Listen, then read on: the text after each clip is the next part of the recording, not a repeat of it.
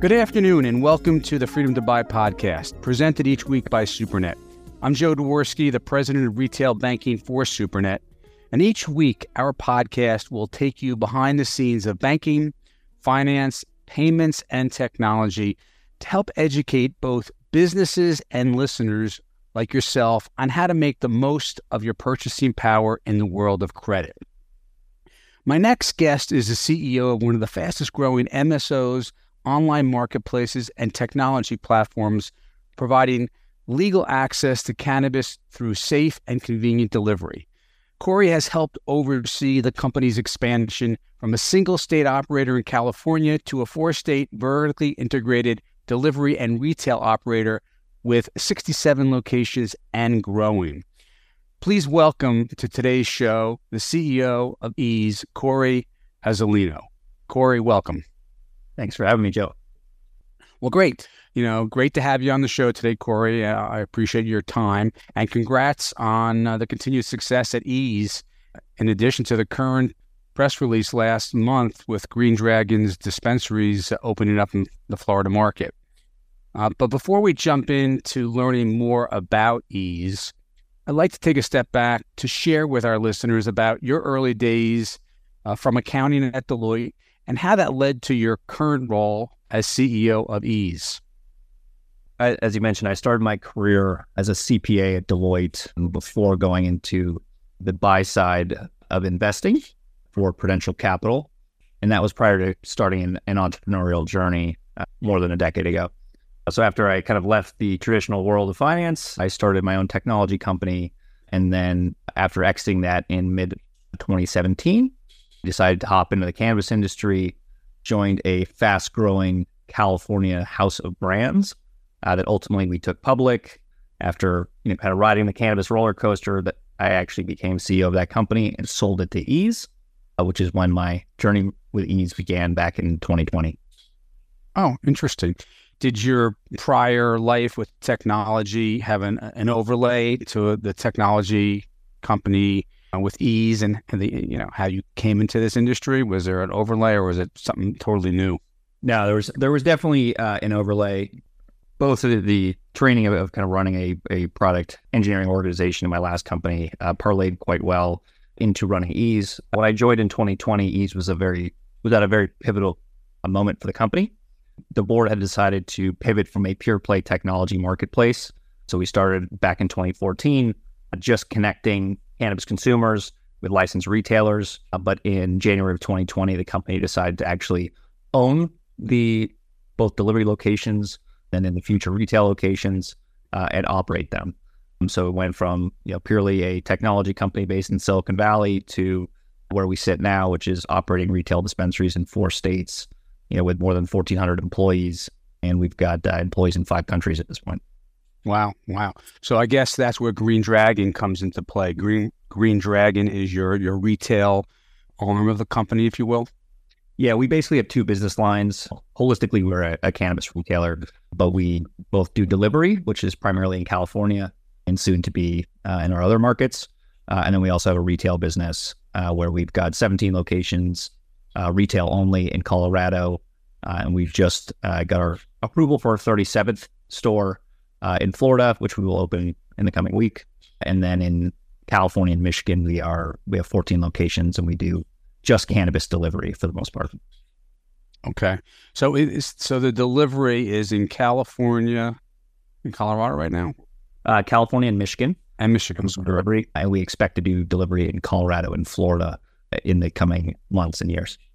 Okay. So integrating the two pieces of the puzzle, if you will. I mean, obviously with the Eaze, with the technology platform for delivery, obviously will, I would imagine, go a long way in expanding the business and the reach. This is like I guess you can equate it to like Uber Eats, if you will.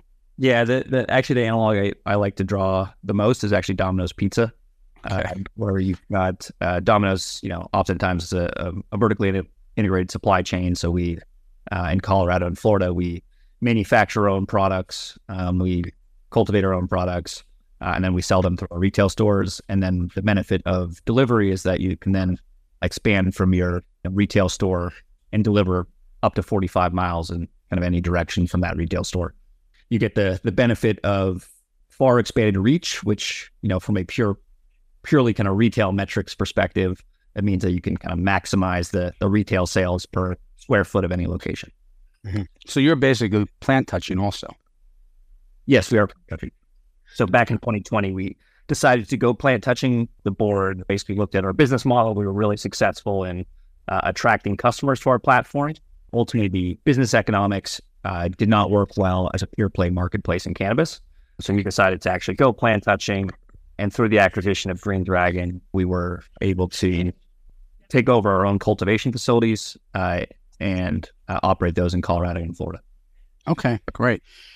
For our listeners' sake, if you will, can you just explain to our listeners the corporate structure, if you will, with Eaze and Green Dragon underneath, so everybody understands how that plays out and they understand the differences between the two entities, if you will. Yeah, Green Dragon is a wholly owned subsidiary of Eaze. We really wanted to keep the brand separate. Eaze stands for delivery and quick access and convenience, and is pretty much our e-commerce brand. And then our retail stores and brick and mortar presence is via Green Dragon.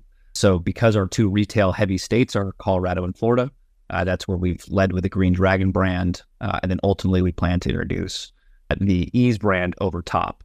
There are a number of companies in California that tried to be everything to everyone, where you have a delivery business, you have a retail business, you have a product brand business, all with the same name. And we felt like that led to confusion to consumers. And so Eaze is not a product brand.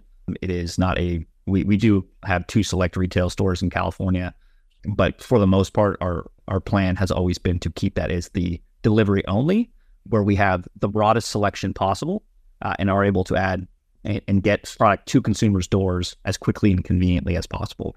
So it's basically, try to be Domino's Pizza or Amazon for cannabis. Okay, great. And where do you see, you got the 4 states currently that you're operating in. I imagine there's, more on the horizon in terms of expansion.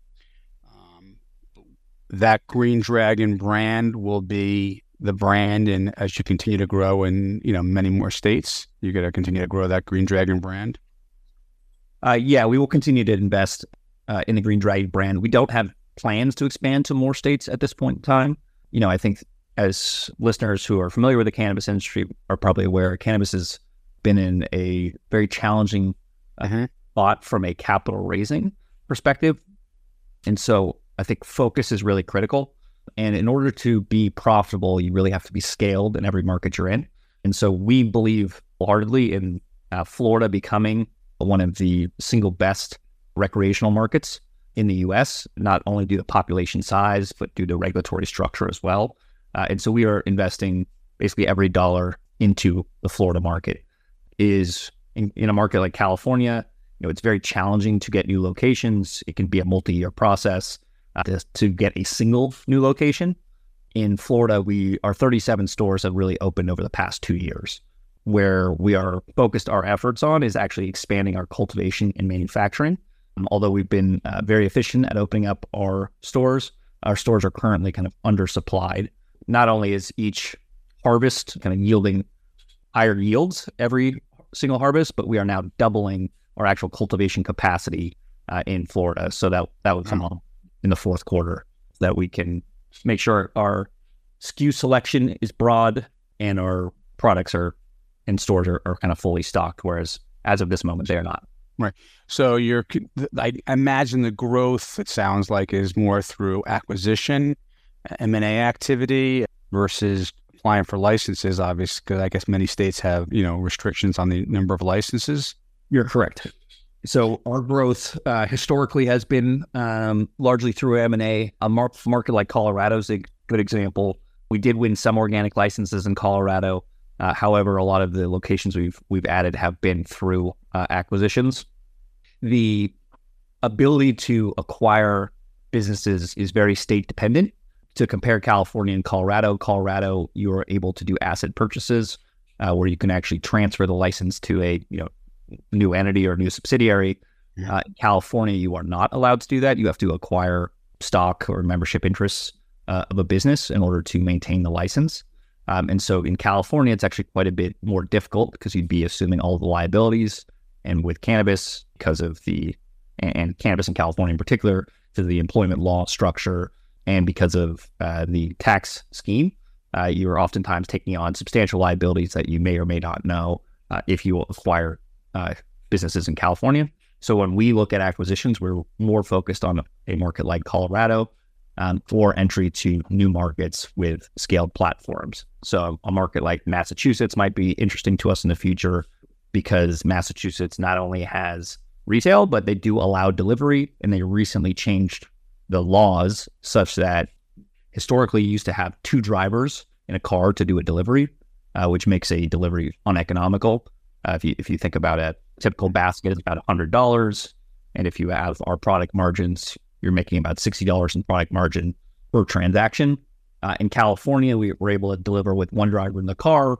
Our average delivery cost would be about $17. If in Massachusetts, you have to have 2 drivers in the car, you're already starting at, call it $35 or higher. And why the 2 drivers? What was the? I think the original thinking was twofold. One was safety for the drivers. I would say that we do well over 100,000 deliveries a month in California, and safety is, we maybe have 1 incident out of those 100,000 deliveries where somebody has a snatch and grab or something. So it's not really a major on a percentage basis. It's not a major issue. But I believe the regulators originally thought that it would keep drivers safer. And then the second reason I think is that in markets like Boston, where you have challenged parking, if you're a FedEx or UPS driver, I believe they have to have 2 drivers in the car, such that you don't basically have to park everywhere. You just have somebody doing the running and somebody doing the driving. However, in cannabis, you are not stopping at every single house. That does not make a lot of sense. You are, far less frequently. You're delivering far less frequently, and so it just basically makes it so that although well intentioned, the market just never got off the ground for delivery in a market like Massachusetts. But now because of that, they've realized that they had to change the rules and smartly did that. Florida, I would say, has the same 2-driver rule. Really? Our hope would be that in an adult use market that they would recognize, and we've offered to provide data to the states that the security concerns just really aren't there. And we've done over 10 million deliveries in California, and the percentage of security incidences are quite low. That's interesting. So it's I live in Florida. That's interesting that it has to be 2 drivers. I mean, like any delivery here, whether it's Uber Eats or whoever, it's always just that 1 driver. So that's interesting. And then from the delivery component, I guess, can you talk a little bit about, is it an Eaze, labeled vehicle, or is it just like a gig worker, worker who's delivering like Uber? I'm just trying to understand the rationale, from the safety component. I understand what you're saying there. They feel 2 drivers safety, but if the car is a plain car or a plain van, no one's going to really know what they're delivering.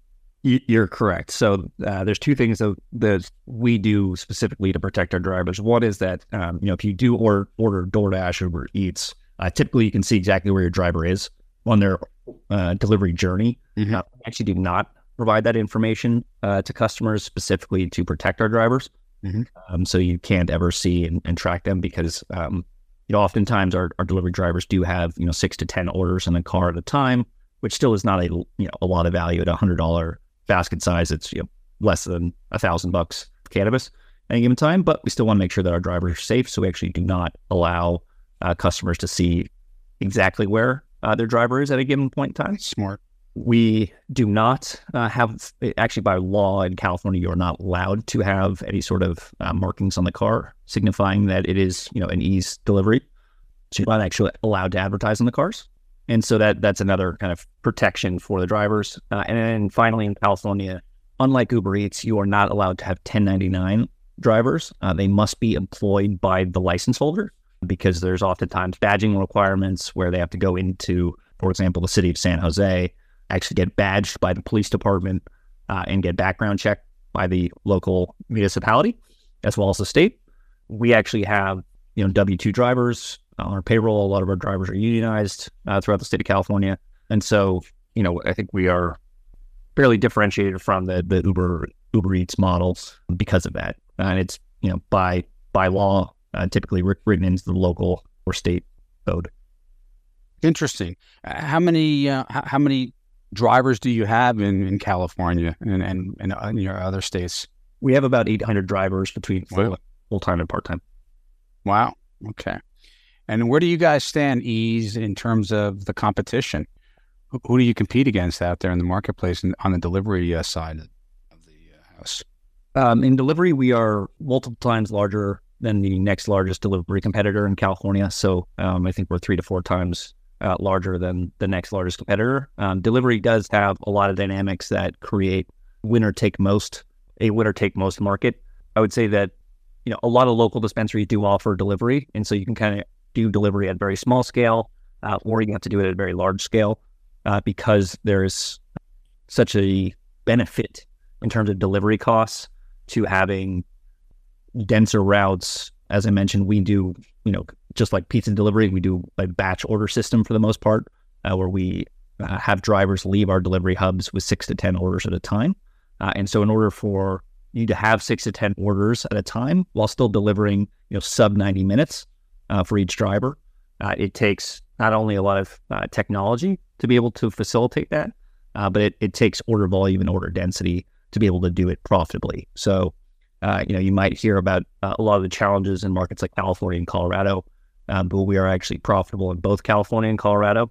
And that's, a testament to our ability to be efficient because we've got buying power, so we get good product margins, but also because we've got the order volume to be able to actually deliver in California efficiently, or in Colorado, be able to serve customers efficiently at our retail stores.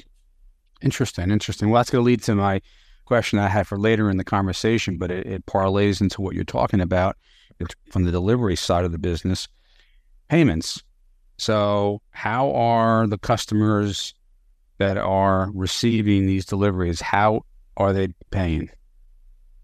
So payments for delivery is extremely critical and also extremely challenging. With a delivery order, with credit cards, our lives would be much, much, much easier. Yeah, we offer 2 payment types. We offer ACH, which is about 25% of our transactions, and as a company is our preferred payment methodology because it makes the delivery experience wonderful in that, you just show up, you sign for your product and the drivers go on their way. And then we also provide a effectively reverse ATM solution where our drivers do carry terminals and take payment at the point of sale via debit cards. And so that represents about 75% of our transactions between debit and ACH. And then the remaining 25% is cash transactions where we're actually, collecting cash at the point of sale. Mm-hmm. We've had a lot of challenges over the years, payment providers, and because we're purely a delivery business, it's even more impactful for our business. When you see payments go down, as there's been a number of payment issues with PIN debit and cashless ATM solutions over the past several years. I would say every 6 months, mm-hmm. networks change or have issues.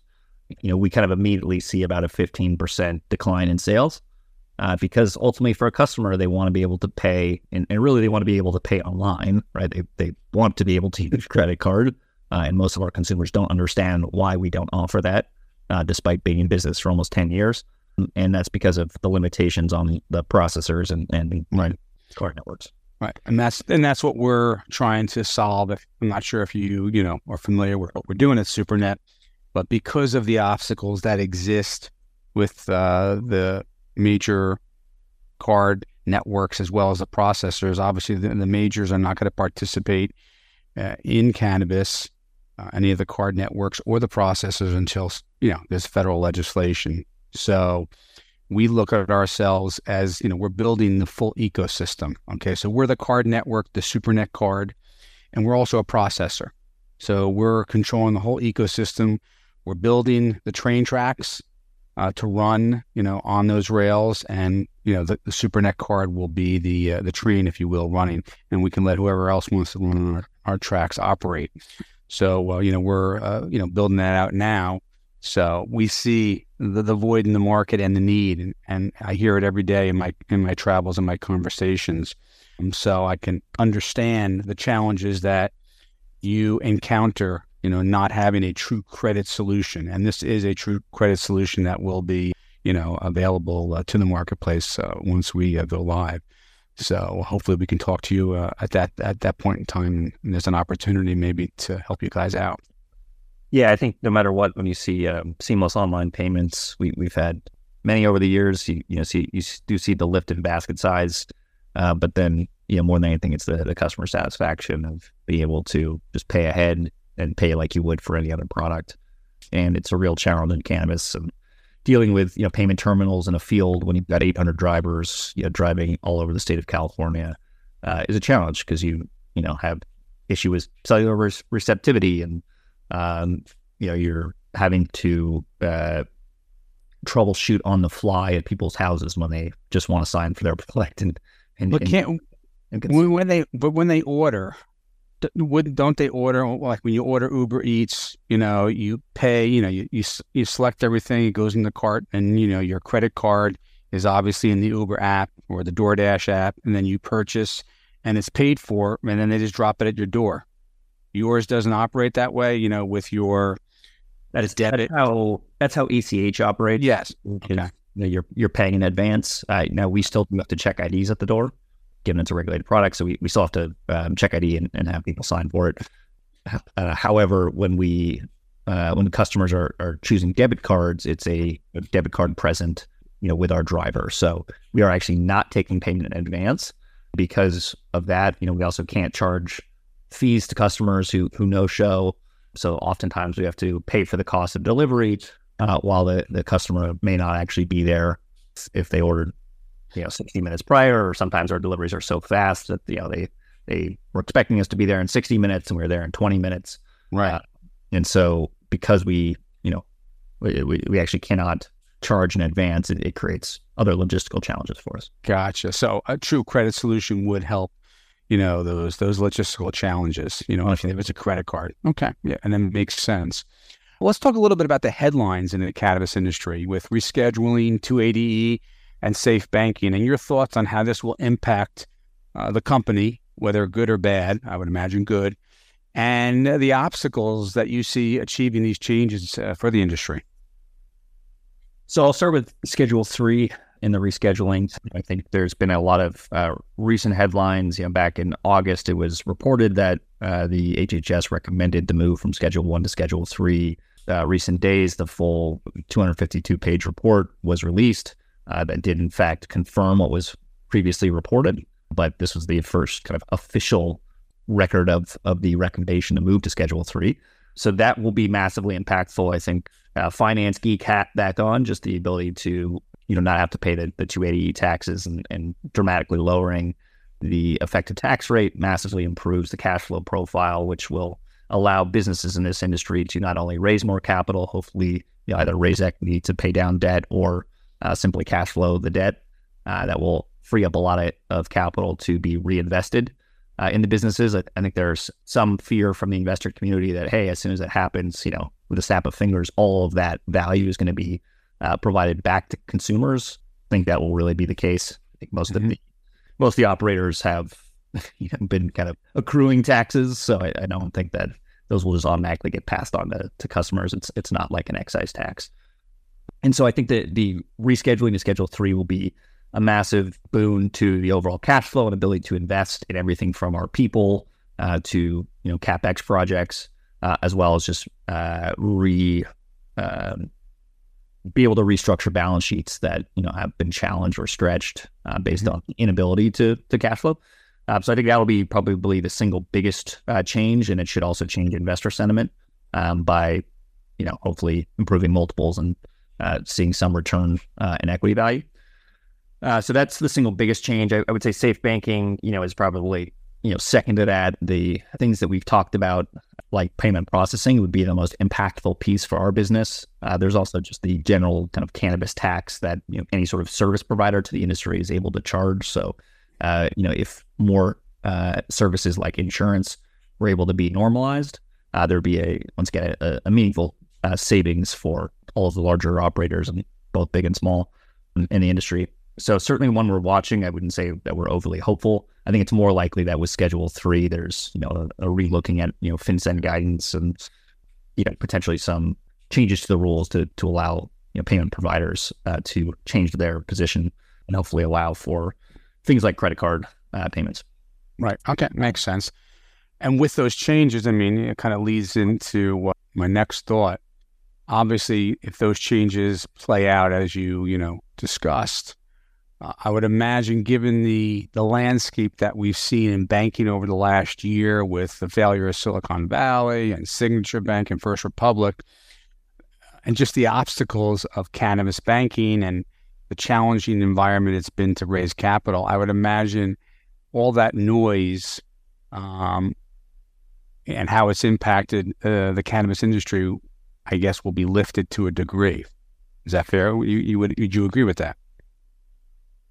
Yeah, I think it'll at least, I think there's still a lot of challenges when you look at individual companies. So I think there's a lot of puts and takes, but for the industry writ large, it will definitely be a tailwind. Right. What's been more specifically to your company with cannabis banking? That's always been a challenge with any cannabis related business, even though there are a lot of banks that have cannabis banking programs. What's been the biggest challenge that you've encountered at Eaze in terms of having a banking relationship and access to capital? We've had a very good banking relationship for many years. So in terms of the actual kind of like treasury management or cash, I think we've been more insulated. Our single biggest pain point, and it's so much more exaggerated on delivery, is payments.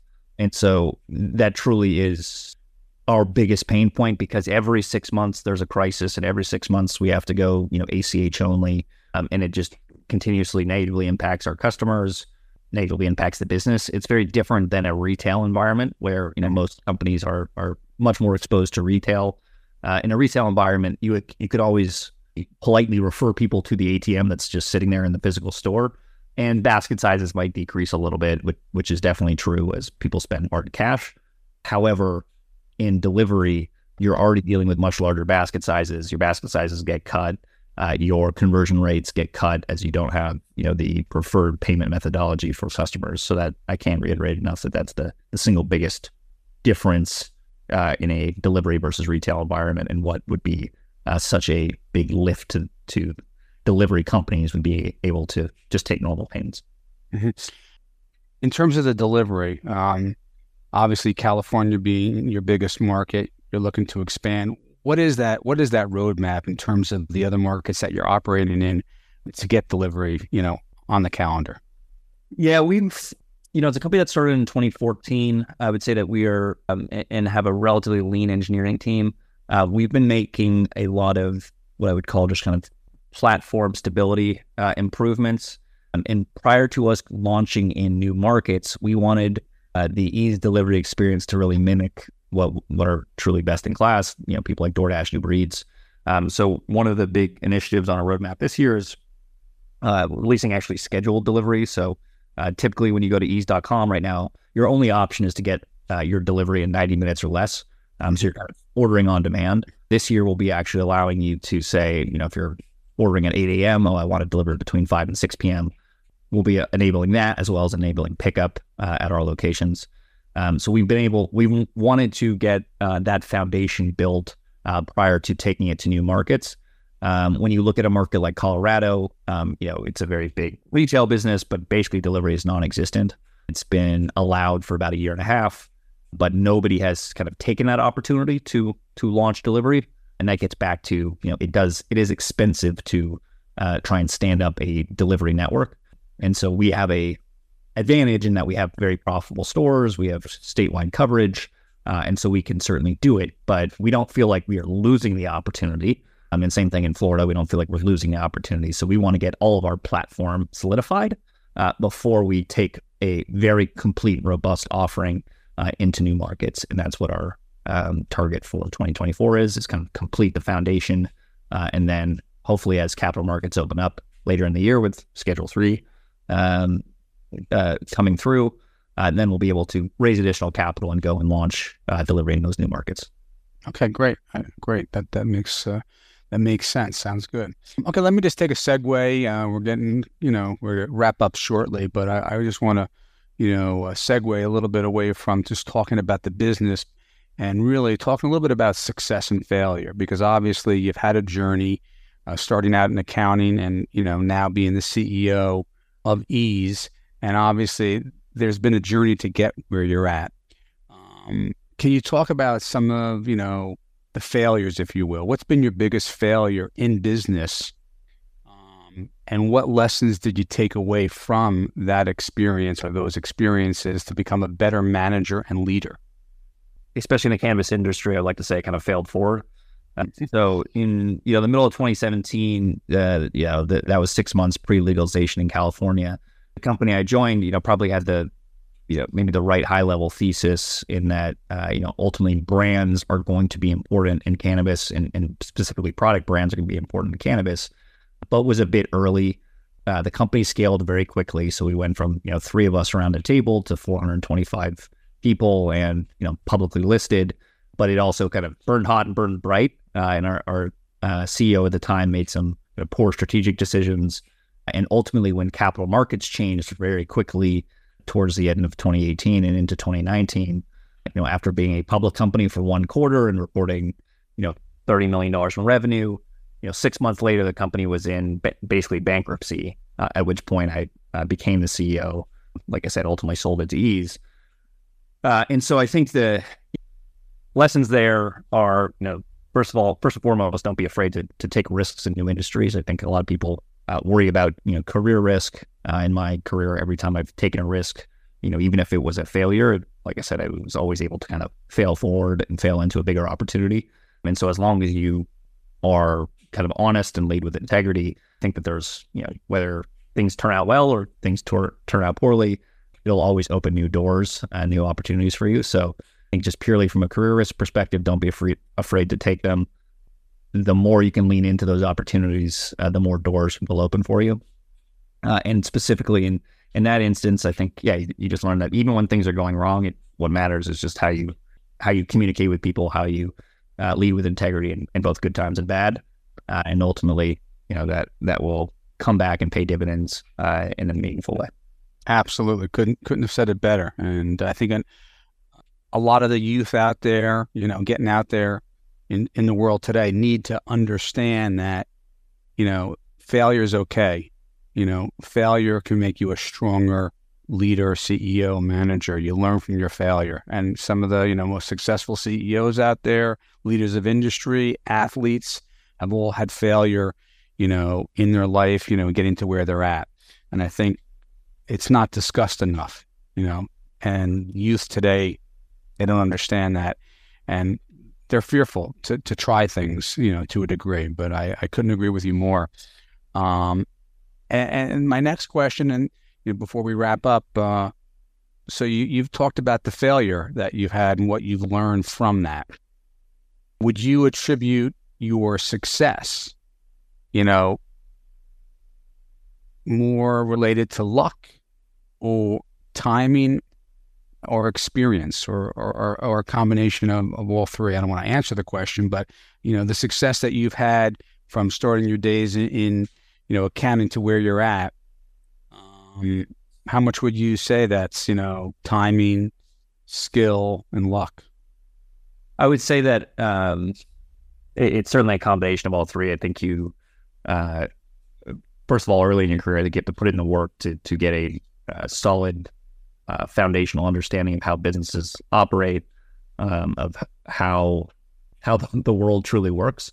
That's what I would credit, things like accounting and finance, which just gave me personally a very good sense of how businesses operate, and gave a very broad understanding of lots of different industries.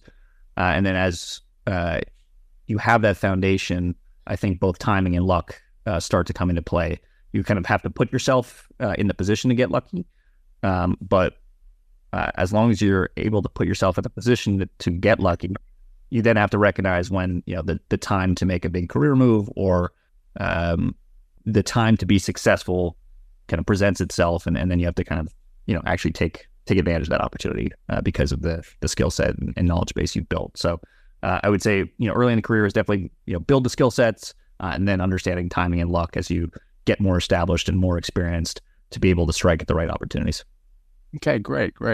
And my last question, given that we're talking about these two components, favorite book, the last book that you've read, whether it's on business, or pleasure, but given that we're talking about success and failure, what's one of your favorite, business books that, if we have some young listeners out there that they can, go, order that and, go out to the bookstore if they still have them and pick it up?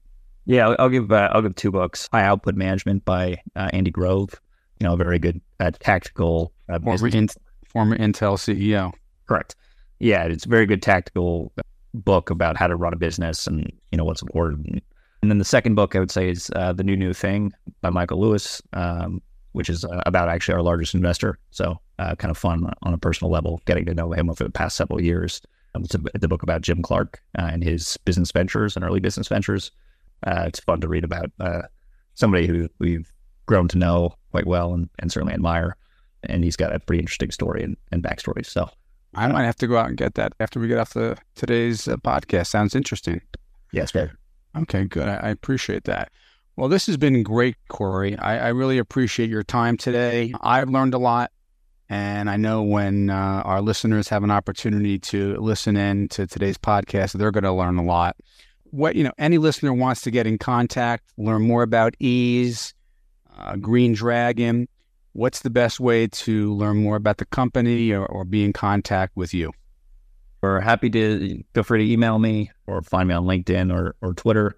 But my email is my first name, Cory@eaze.com. So, okay, terrific. Well, thanks everybody for listening to the Freedom to Buy podcast this week, presented by SuperNet. You can learn more about our payment network by visiting our website at supernet.ai. You can also listen to past episodes of Freedom to Buy on Apple Podcasts, Amazon Music, Spotify, and Google Podcasts. And please join us next week to learn more about your freedom to buy. Thank you and have a great day.